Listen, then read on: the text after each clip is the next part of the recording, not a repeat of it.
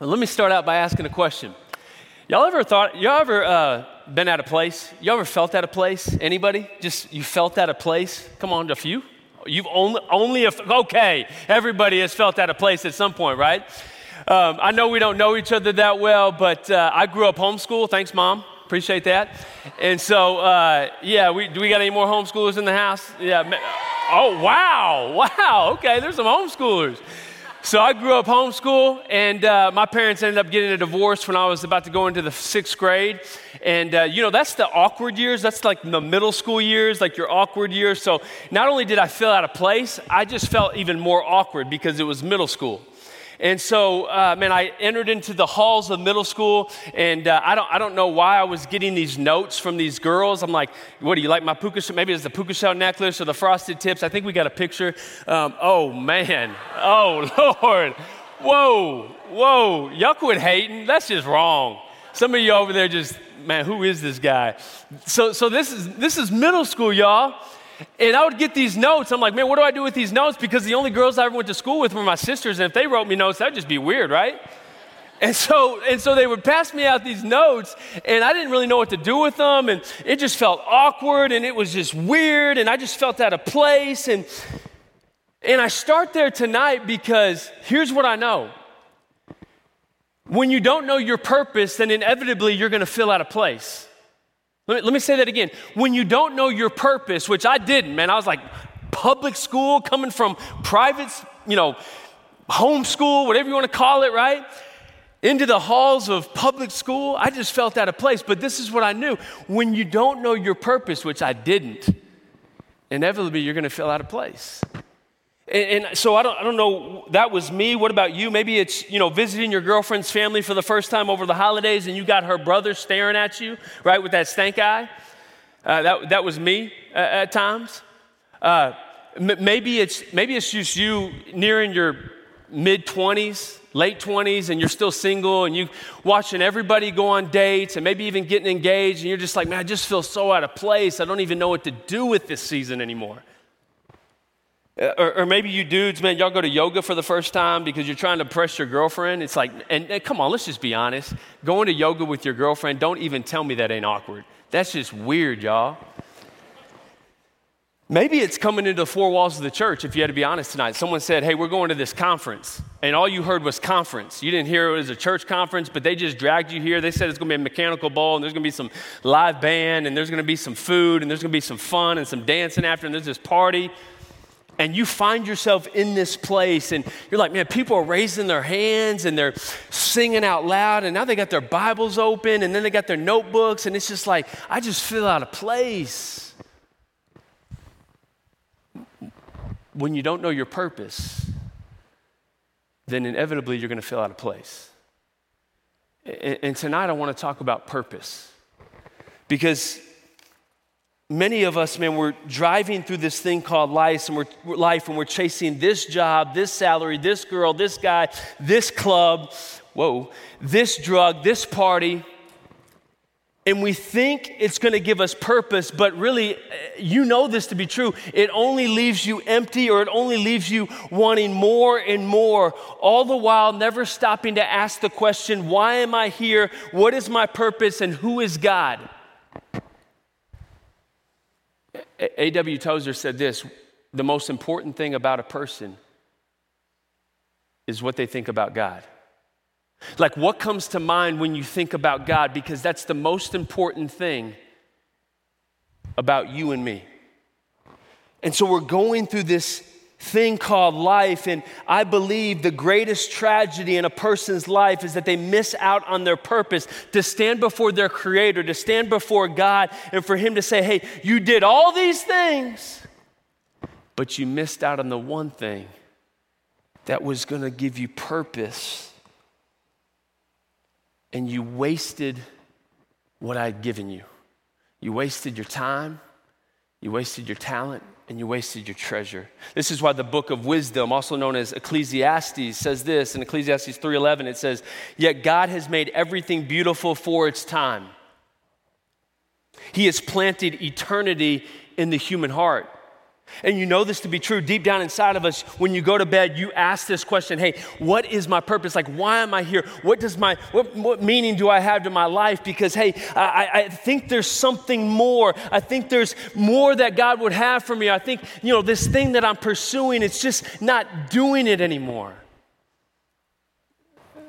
Several years ago in 2005, there's an interview Tom Brady did for 60 Minutes. Tom Brady, the now Tampa Bay Buccaneer quarterback who's been in the league for 50 years, it sounds like, or seems like. And but no, man, he had 3 Super Bowl rings at the time. Now he has 7 Super Bowl rings, right?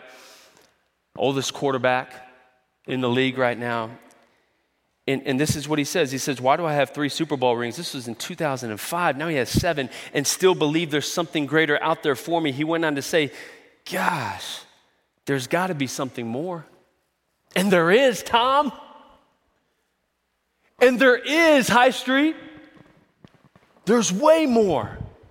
And so tonight we're asking the question, why are you here? What is your purpose in life? And tonight I want to answer that. You ready for this? Our purpose in life. I'm just going to give you the answer on the front end. You can write it down if you're taking notes, because we're going to be in the book of Philippians chapter 3 tonight. But I want to give you the answers on the front, and then we're just going to unpack it over the next few minutes. Our purpose, you ready for this? Is to know Jesus and then to make him known. And I know you're like, eyes roll back. It's like, man, I've heard that before. Josiah, you mean I paid for this conference just to hear that?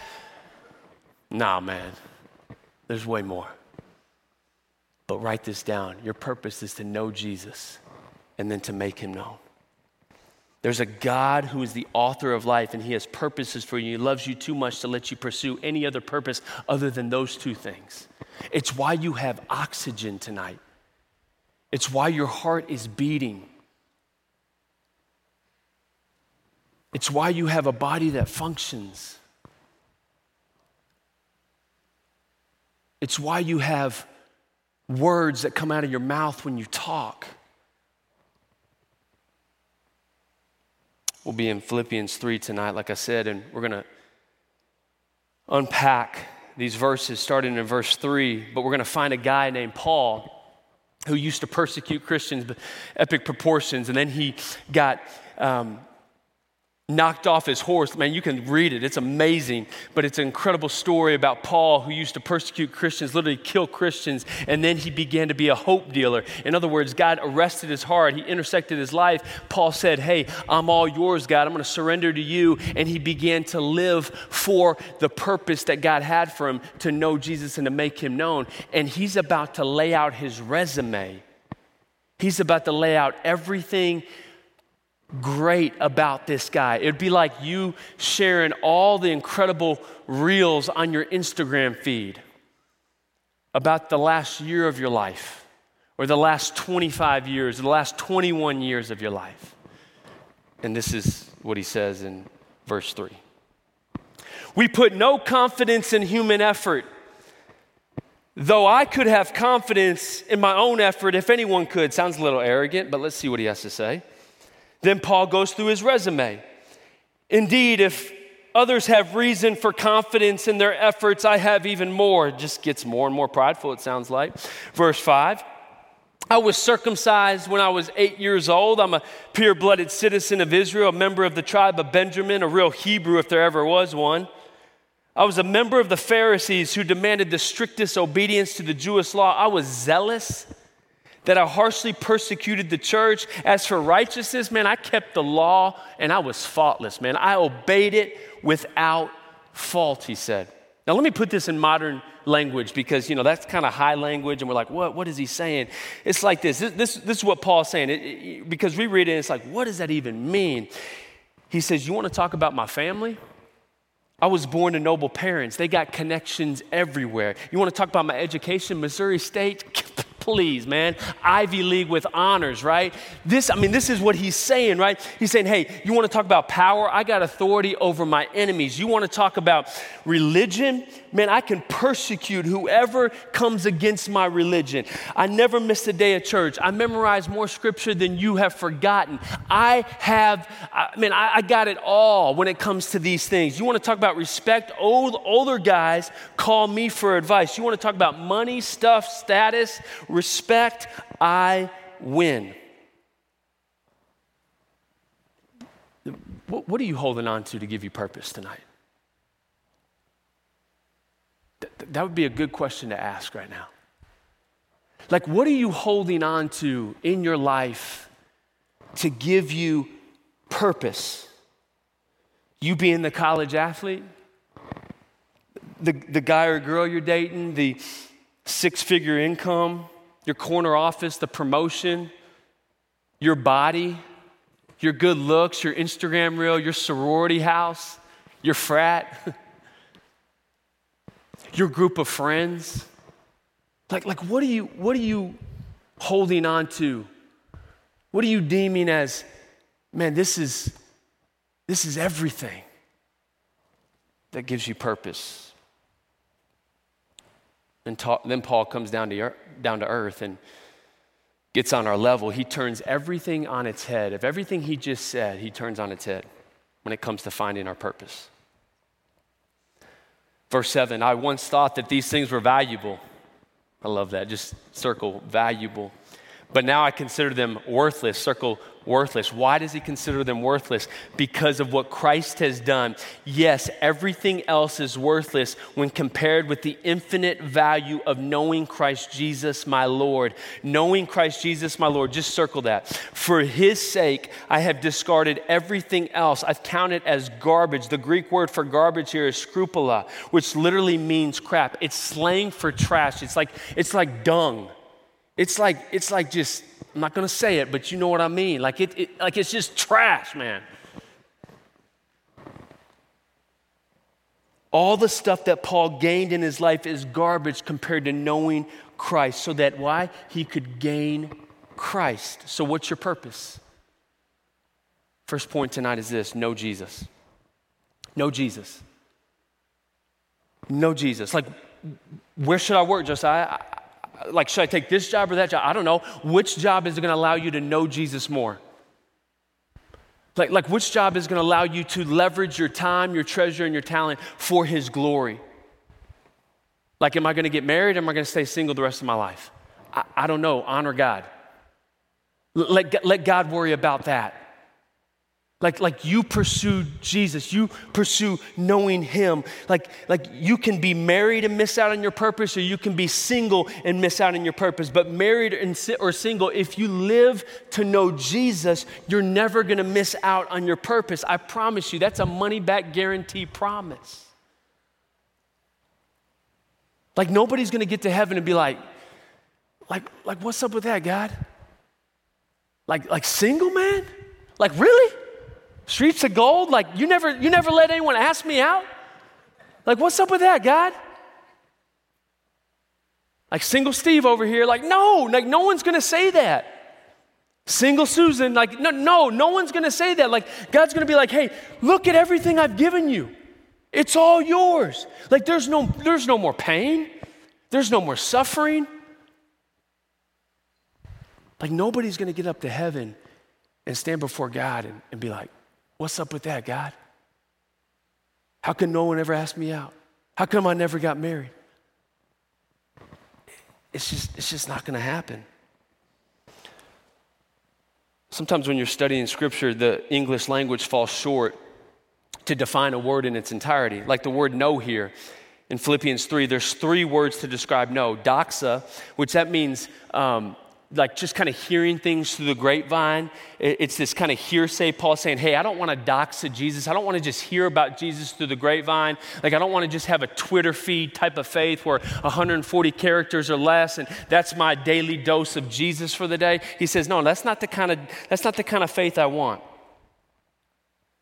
Episteme is another Greek word that describes know. And Paul's saying, hey, I don't want to episteme. I don't want to know something through just a bunch of book knowledge. I just don't want to get a bunch of knowledge and get puffed up and listen to a bunch of sermons or just read these, well thought of books, C.S. Lewis. Like, he's like, I don't want to just read my Bible and just leave it there. Like, I don't want to just have this episteme, this knowledge of God.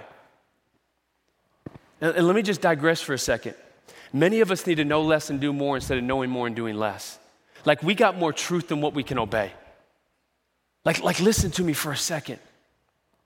Like some of us, we don't just need another sermon, another message, just to sing a few more worship songs. Like we need to take what we hear tonight, even if you've heard this passage 1,000 times or 100 times, or you've never heard it before. Like you need to take this and you need to say, God, what would you have for your servant if you're a follower of Jesus? Because it's not information that equals transformation, it's information plus application that equals transformation. And some of us, we have more truth than what we can obey.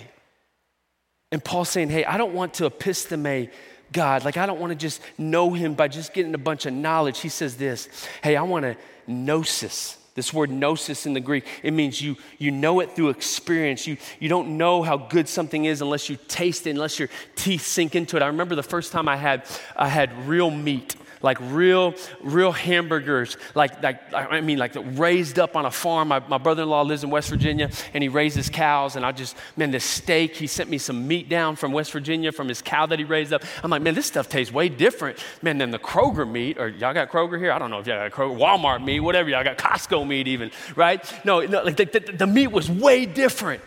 And it was like a party going on in my mouth, man. It was like something I experienced. It was amazing. This is what Paul's saying here. I want to experience Jesus in a way that transforms my life. The purpose of my life is to know Christ in a way where we've experienced him. We've tasted and we've seen the goodness of God. I pray that happens this weekend, amen? Let me ask you, do you know Jesus? Not this doxa, not episteme where you read about some books or you just get some tweets from a friend of people that know Jesus really, really well, but you know Jesus in a way that he's changed your life. If you don't know Jesus, man, you're going to spend the rest of your life on an endless treadmill, gripping at momentary highs and lows that might sustain you for 85 years. Then you're going to die and go into the dirt and be compost. And then you're going to stand before your Creator. And you're going to give an account for everything you've done, everything you've said, everything you've thought of.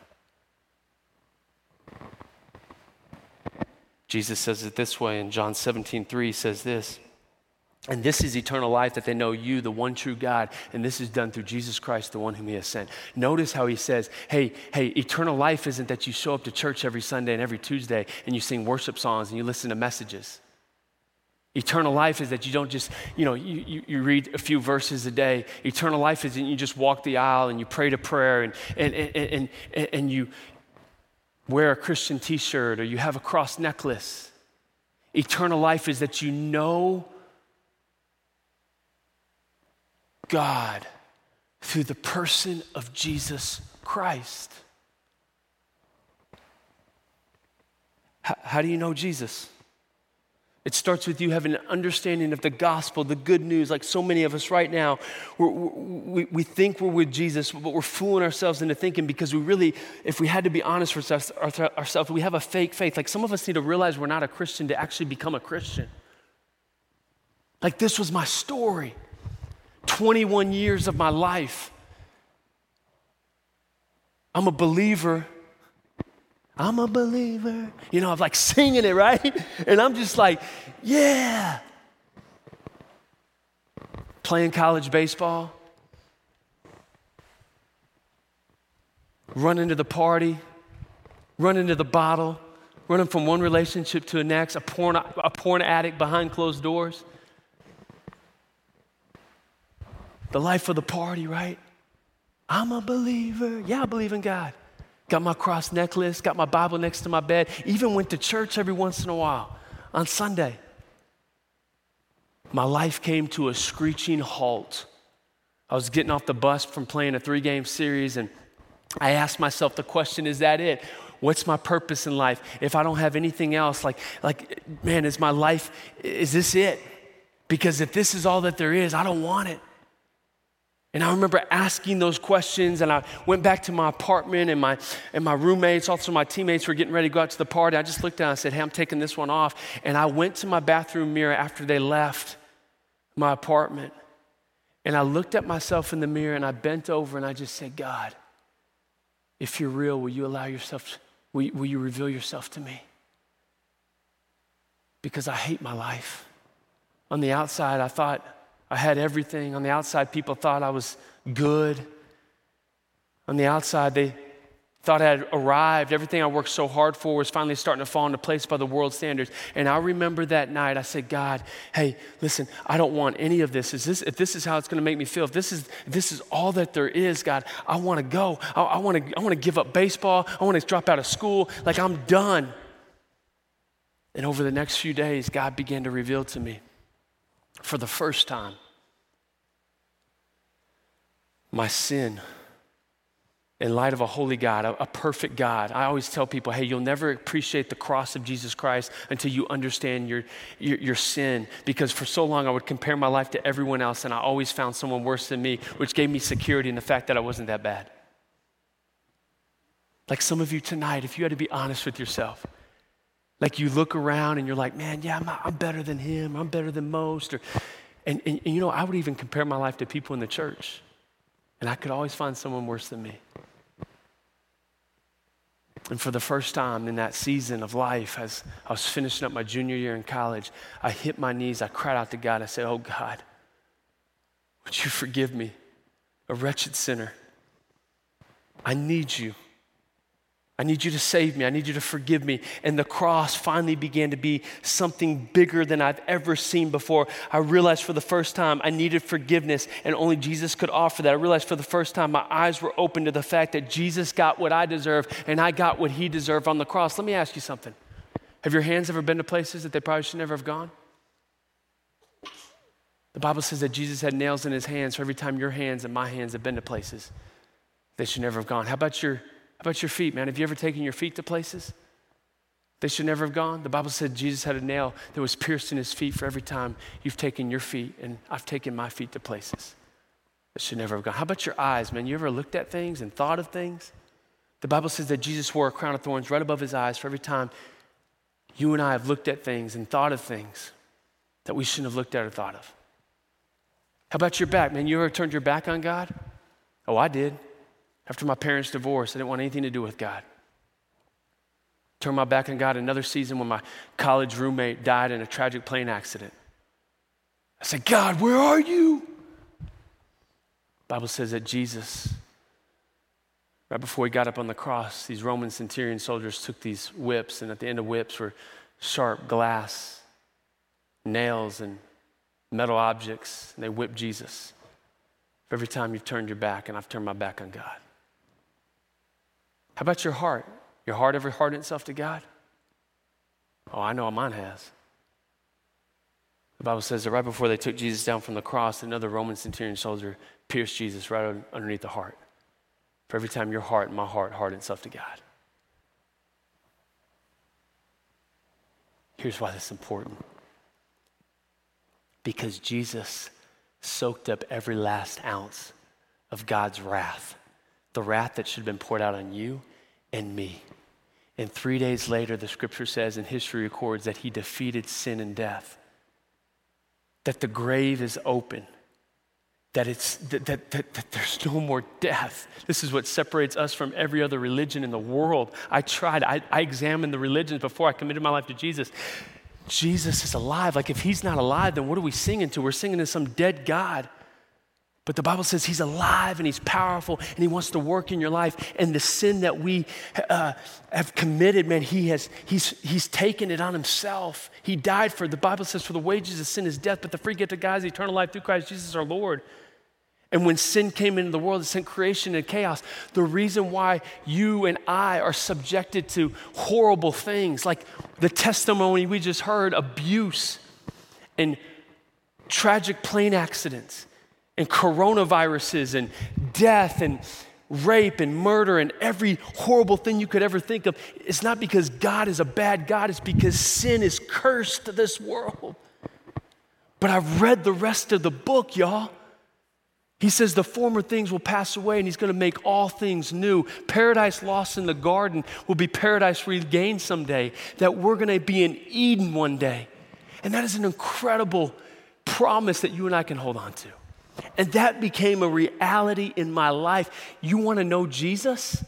You got to start by understanding the gospel of Jesus Christ, that the cross isn't just a decoration that people wear around their necks anymore. It's a declaration to the world that sin has been paid for.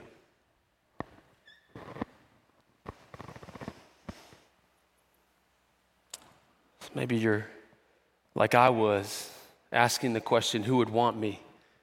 Broken, dirty, filled with baggage. You know who would want you? Jesus. Jesus would want you. The Bible said that he who knew no sin became sin so that you and I could become the righteousness of Christ. You can be in right standing with God, not based on what you do, but based on what he's done. This is what Paul's getting at in verse 9. He continues this thought in Philippians 3, verse 9, this same passage. He says, I no longer count on my own righteousness through obeying the law. Rather, I become righteous through faith in Christ. For God's way of making us right with himself depends on faith. Listen, y'all. We don't work for our salvation. That is a free gift from God so that no man may boast. Amen? Like this is an incredible, like if you're like just checking out right now, like the gospel, the good news of Jesus Christ, that needs to transform you from the inside out. And it never did. It never did until I was 21 years old in my apartment, sitting there finishing up my junior year of college. Like some of you tonight, you think, man, I'm a good person. And I bet you are. But every good work outside of the work of Christ will fall short. Because if you could get to heaven based on your good works, what was the point of Jesus dying on the cross? Even your good works, the Bible says, are filthy rags before a holy, perfect God. He loves you. He's crazy about you. He proved it on the cross. Like some of you tonight, that's the only message you need to hear. Like just tune me out for the rest of the talk. Right there, you have a decision to make. Will you receive that grace? Will you quit working to try to be a good person because you'll never be good enough? He loves you. He wants to make you right with him.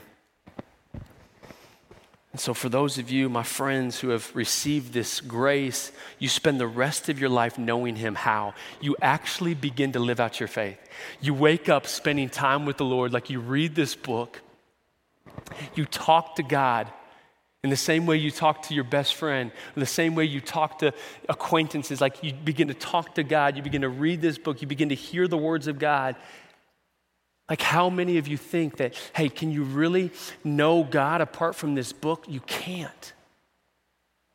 You begin to put the things in this book into practice. Like you follow someone who's following Christ. Like after I came to Christ, I found the most godliest man. I said, hey, like I know this sounds crazy, but man, can I just learn from you?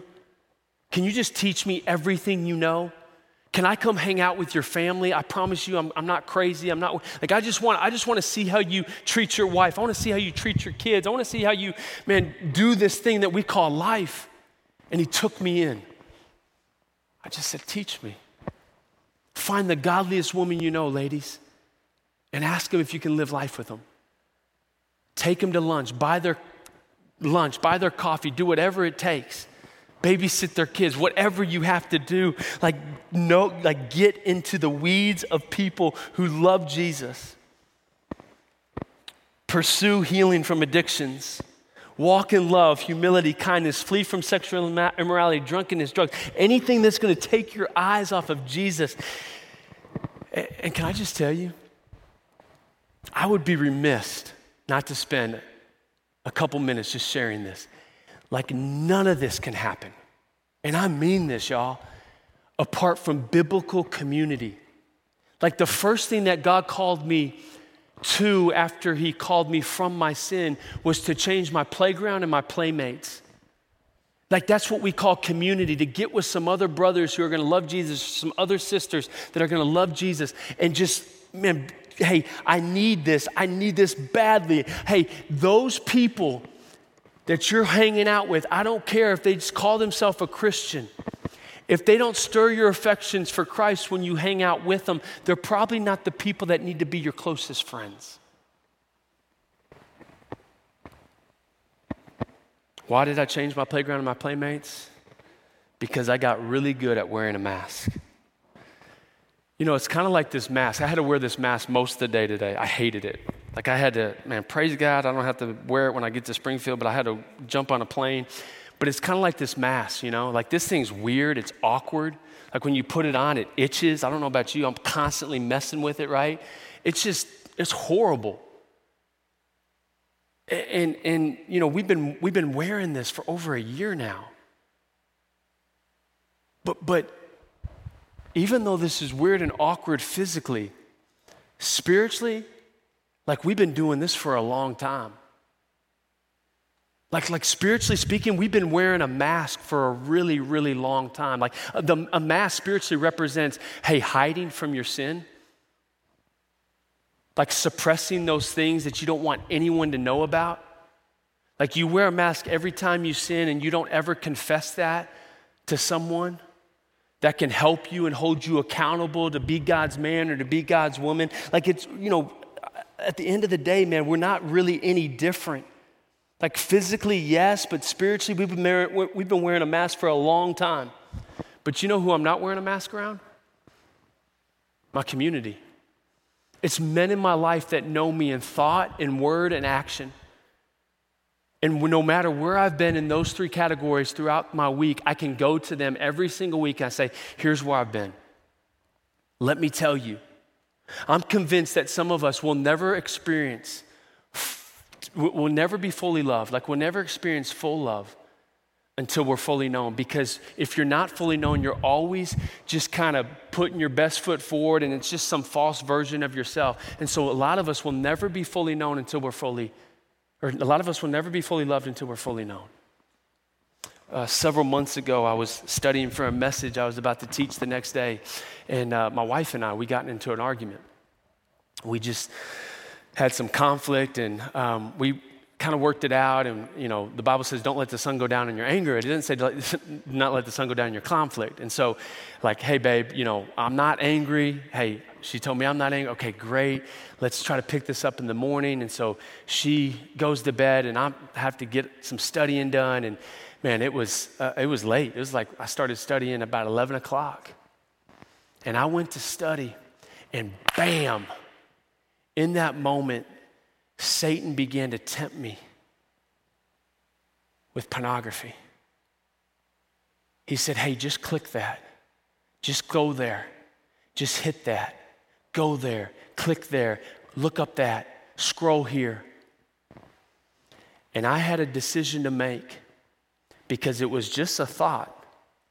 And I could reach out to my community and say, guys, I'm getting tempted even on a thought level. Would you remind me the next day and ask me if I won the battle? Or I could just entertain those thoughts. And I bet you that would have led to action. But by God's grace, I picked up my phone, I texted my guys, and I said, guys, I'm tempted right now to click here, to scroll there. Would you ask me tomorrow if I won the battle? And I knew Satan wanted nothing more than to get me to fall right before I was going to teach. And by God's grace, I didn't look at anything. And by God's grace, they texted me the next morning and said, hey, bro, did you win the battle? And I said, I did. And that next morning, I got to stand before my wife and we got to resolve our conflict. And I got to say, hey, babe, I was faithful. I was faithful. But don't be fooled. I wanted to wear the mask to cover up my brokenness. You think I wanted those men to see that, hey, even Josiah as this pastor, this figurehead, you know, at the porch and, you know, this, you know, guy that, you know, teaches and shares God's word. Like I wanted them to see me as strong. I didn't want them to see me as weak, but by God's grace, I took off the mask, even on a thought level. And I trusted that I wouldn't get infected with shame and condemnation by those men, that I wouldn't get sick because some of you men, you're like, hey, no, I can't confess that because they would shame me. They would mismanage information and use this against me. But instead, they will know you even more, and that because they know you even more, they can begin to love you more. And so a lot of this is you just stepping out in faith and saying, God, I trust you that there's a group of women, there's a group of men that, hey, I've learned to go before them with some information, and they've managed it well, and they've responded well to me, and I think I can share even more.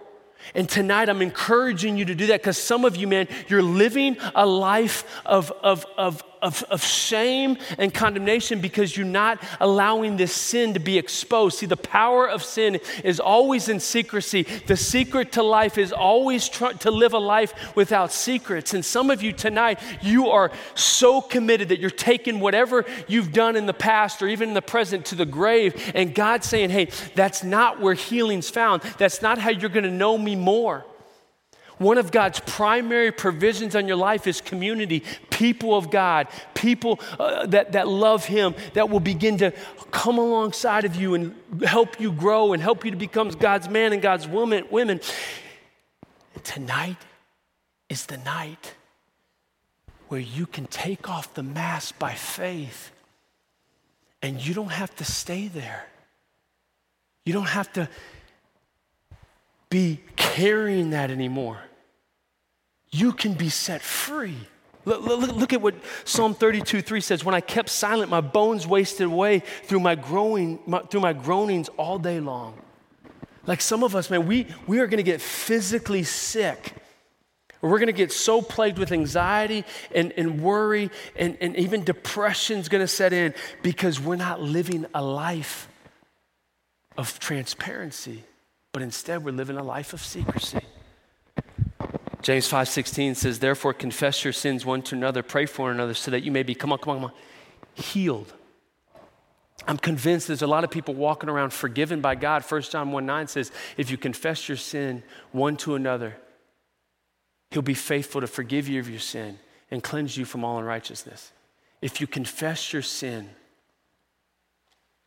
He'll be faithful to forgive you of that sin. But then James 5:16 says you got to confess your sin one to another. So horizontally, man, where are you? Vertically, you're good, like you've confessed it to God, but horizontally, we see that healing takes place. Is that you tonight? Man, you're forgiven by God, but you're not healed. It's time to take off the mask tonight. What are the masks that you're tempted to put on and wear? Know Jesus. You want to know Jesus? Begin to partner with His people. Begin to run with His people and watch them come alongside of you and love you in a way that you've never been loved before. You'll never be fully known until you begin to step out in faith and share those things that you've held on to forever. And as you're fully known, you'll be loved in an incredible way that you've never experienced before. Could it be that you really don't know Jesus because you're not living out your faith in a radical way, in a way that causes you to see God in His church, His people, in the way what we're talking about tonight? Like there's a reason you go to bed and say, man, there's got to be more, and I'm miserable with the same old thing. Weekend warrior, porn, Tinder hookups, workaholic, uncommitted relationships, idolizing your academics, and half-heartedly pursuing to know Jesus. And Paul is saying, hey, you want to know Jesus? Begin to understand that you can't know Him apart from you saying no to these things that you're building, these things that you're building as a resume to think that you're somebody, when no, the only person that's somebody is Him, Jesus. Like you're thinking that you're somebody because you got all this stuff. He's saying, hey, remove all of that. All that's garbage apart from knowing Him. Like those things aren't bad in and of themselves, but they have become idols. And that's what God is asking you to examine tonight. Paul continues in verse 12, and he says this, I don't mean to say that I've already achieved all these things or I've already reached perfection, but I press on and possess the perfection for which Christ Jesus first possessed in me. No, dear brothers and sisters, I haven't achieved it, but I focus on one thing, forgetting the past and looking forward to what lies ahead. I press on to reach the end of the race and receive the heavenly prize for which God, through Christ Jesus, is calling us. Listen, your past doesn't define you when you know Jesus. Like, you don't have to be defined by your past. Like, some of you are so caught up in your past that you're thinking that's what defines you. And Jesus says, no, the slate is wiped clean. When you receive the grace, and you allow the Spirit of God through the people of God to come into your life and to begin to hold you accountable and to love you no matter where you've been in thought, word, and action. And tonight, if you don't know the answer to your purpose, then tonight's the night for you to begin a relationship to know Jesus. Once you know Jesus, then you have no choice than to make him known. Point number 2, here we go. Make Jesus known. The same guy, Paul, in Acts 4:29-31, this is what he says. Now, Lord, consider their threats and enable your servants to speak your word with what? Great boldness. Stretch out your hand and heal and perform signs and wonders through your name of your holy servant Jesus. After they prayed, the place where they were meeting was shaken, and they were all filled with the Holy Spirit, and they spoke the word of God boldly. Do you notice what Paul prayed for here? He didn't pray for comfort. He didn't pray for convenience. He prayed for boldness. What would it look like if you and I, every time we met with our people, like we just started praying for boldness, that God would allow us to open our mouths and share the incredible work that he's done in our life just with the people around us, with your, classmates, with the sorority house, the frat house, the office that you resonate in, or whatever wherever you work, the coffee shops, the restaurant, wherever it is, right? And you would pray this prayer. Like you're sitting in your car, you're getting ready to go have dinner with a friend, and you know this friend doesn't know Jesus, and you just say, God, would you give me boldness? You're about to meet someone for coffee, and you're at the booth, and they're waiting. You're waiting to meet them, and you just say, God, would you give me boldness to open my mouth? You're about to board the plane, and you know you're going to be sitting next to someone that probably doesn't know Jesus, and would you just say, God, would you give me boldness to open my mouth? God, would you give me boldness? God, would you help me? Because I'm scared. You know that's a prayer that God will always answer. It's a prayer that God will always answer. A prayer for boldness to share the good news of Jesus Christ. Watch out if you decide to pray that, because he's going to put people in your path to share that with. What would it look like if just this room right here, hundreds of people began to pray that prayer tonight? And God began to empower you to go out wherever you live, neighborhoods, apartment complexes, and you would open your mouth and you begin to share the hope that lies within you. Acts 4 prayer, Lord, empower your servants to walk in love, to speak your word with great boldness. Would you save every young adult in Springfield? That's my prayer for Dallas, that would you save every young adult in Dallas. That's not just some pithy pie in the sky prayer that we pray. We know that God can, and we know that he wants to use you. You're his plan A. There is no plan B.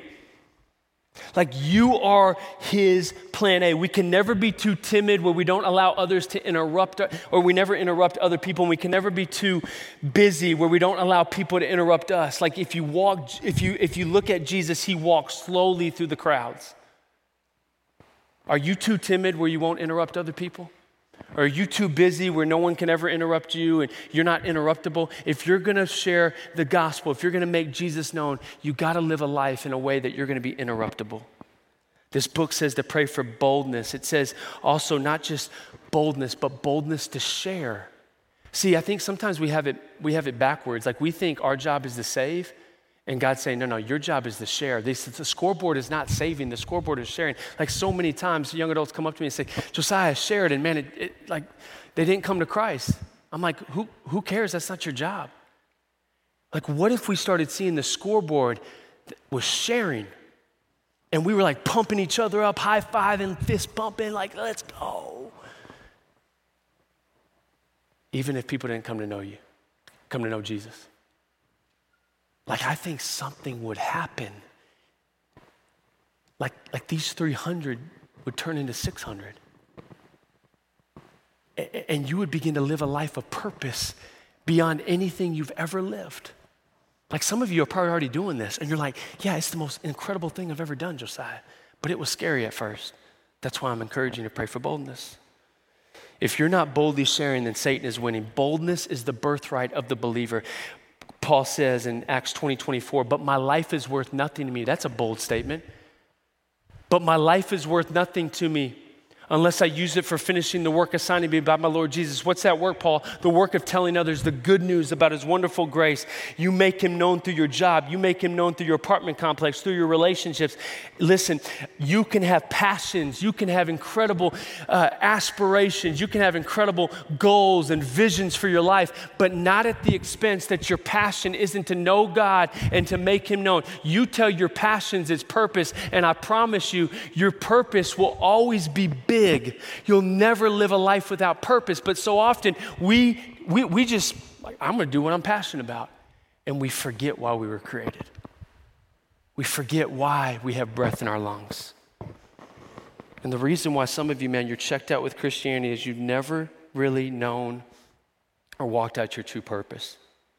Like you come to worship service after worship service, you sing songs after songs, you listen to message after message, you hang out with your holy huddle and your Christian cliques, and you never scatter from your gathering. And God's saying, hey, trust me, I want to use you, son. I want to use you, daughter. Let's go. He's changing the world, and he can use you to do it. Like Satan is real, man. He's powerful. He's roaming around. He's seeking to devour, and I bet you he's devouring some of you tonight in your secrecy.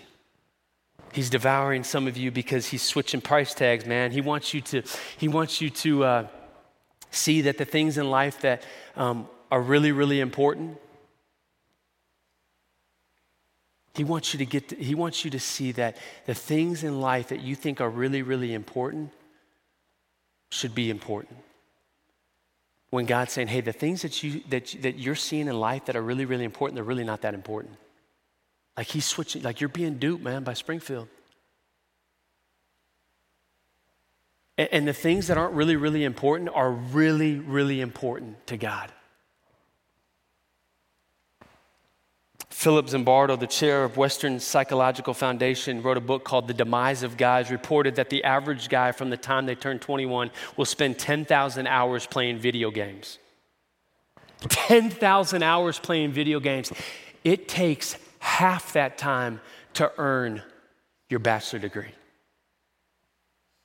Listen, guys, I'm not hating on video games.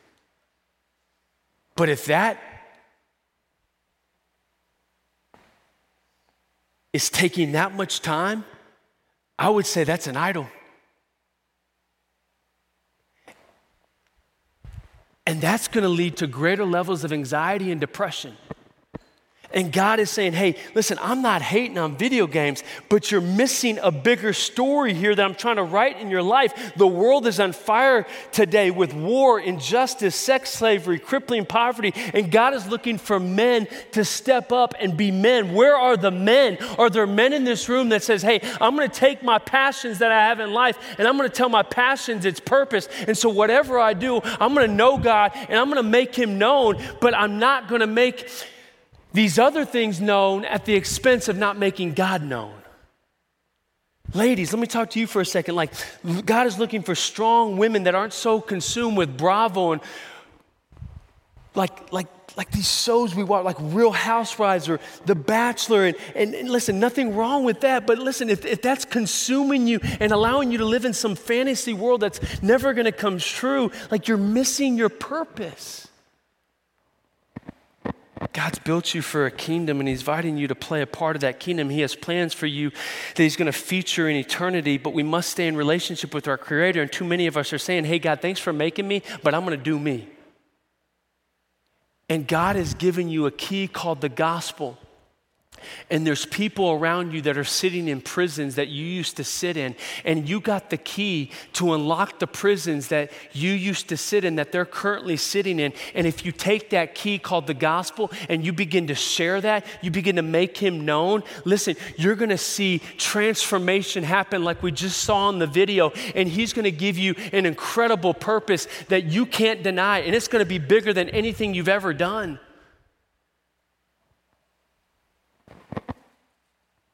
But some of us have to forsake the things we're doing that are just leading to futile living. And one day, man, every one of you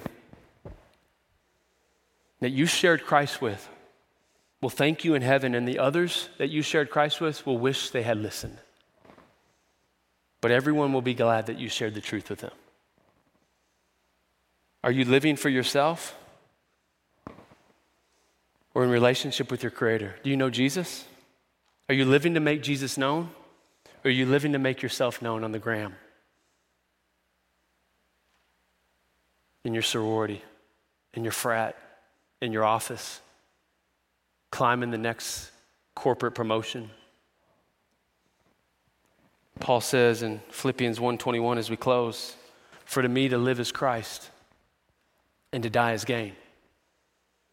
Is that true in your life?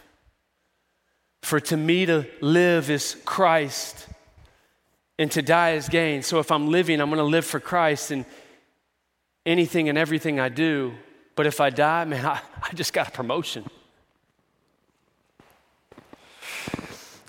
As we close, I want you to envision that this ladder represents your life. And every step or every rung on this ladder represents a decade of your life. And you're traveling through your life in your teenage years, or you're 18, 19, or you're in your 20s or 30s even. And you would say, hey, to live is success. To live is relationships. To live is graduation. To live is to make a name for myself. To live is, making six figures and being a millionaire by the time I'm 30. To live is getting married and maybe having a family. What would you say to live is? And listen, none of those things are bad in and of themselves.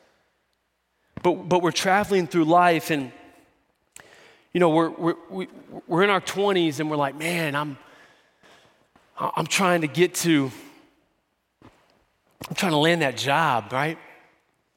And I just graduated, and maybe you even graduated from your master's degree, and you've landed that job that you always wanted, and you begin to pursue that at the expense of not pursuing Jesus. And then you're like, man, I'm getting to be, mid-20s, late 20s, and I'm in my 30s, I'm still single. And to live is, my body. Man, I'm going to do that CrossFit thing. I'm going to do that, stay in that hot yoga so I can continue to shed that weight so that, I can be ready, when that guy comes, that girl comes. And then you get married. You made it. And then you have them kids, and then one thing turns to like, oh, now I got to get that zip code, right? I got to get on that street, and I got to have those kids so I can take those Christmas pictures and post them and get those likes. And now I need to build my platform, and I want to be that influencer. And then you get to be 40, 50 years old, and kids are leaving the house, and you got a pretty good portfolio working. And it's amazing, man. Like you have made it by the world standards. But then you look down at the decades of your life only to realize that you missed out on why you were really created. Like you look down and you're like, man, those things aren't bad in themselves. Like they're really good things. And they were passion points in my life.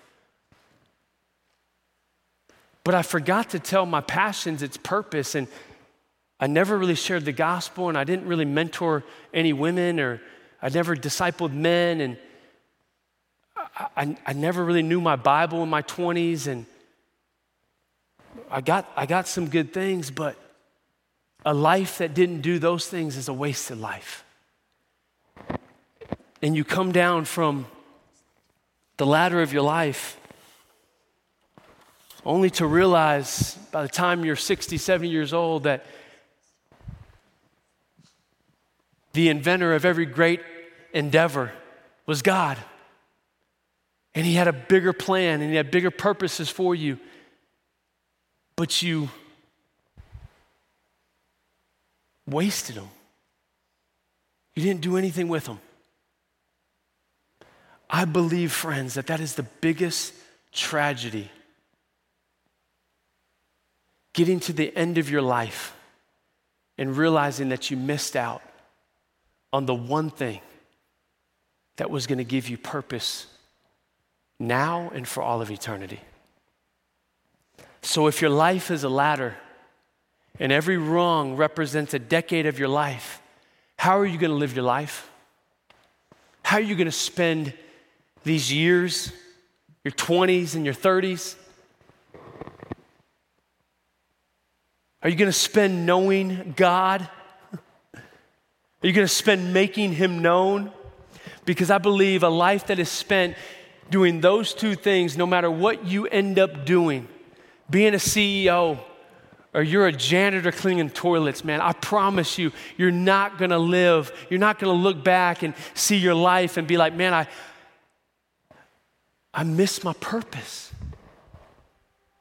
You're going to look back and you're going to be like, man, I was fulfilled. I was satisfied. I pleased God.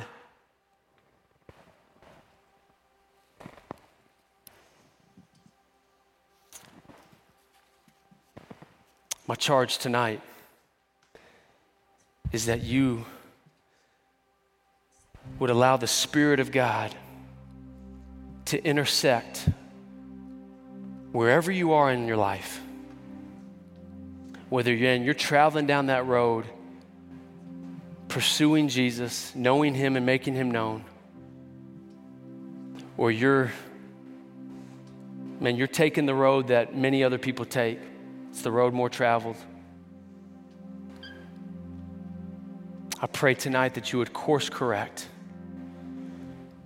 Spirit of God, would you come and would you allow my friends to experience a life that would be well lived, and that when they finish their race, they would look back on their life and they would see that they lived well, that God, you used them for an incredible purpose. God, that they would see that there's nothing greater than knowing you and making you known. That they're going to begin to really, really live when those things happen. Some of them tonight, God, they're going to walk out of this place and they're going to live and learn. And life's going to give them a whooping. I pray that doesn't happen. Or some of them tonight, I pray that most of them will, if not all of them, will live and then learn. But hey, listen, we can live and learn, or we can learn and then live. And I pray tonight that they would learn and then live. And the things that were said tonight, that God, if I said something that wasn't helpful, that they would forget about it. But if I said anything that was helpful, God, by your word, that they would latch onto it and that they would take it and that they would use it for your glory and for their joy and for the world's good. In Christ's name we pray. Amen.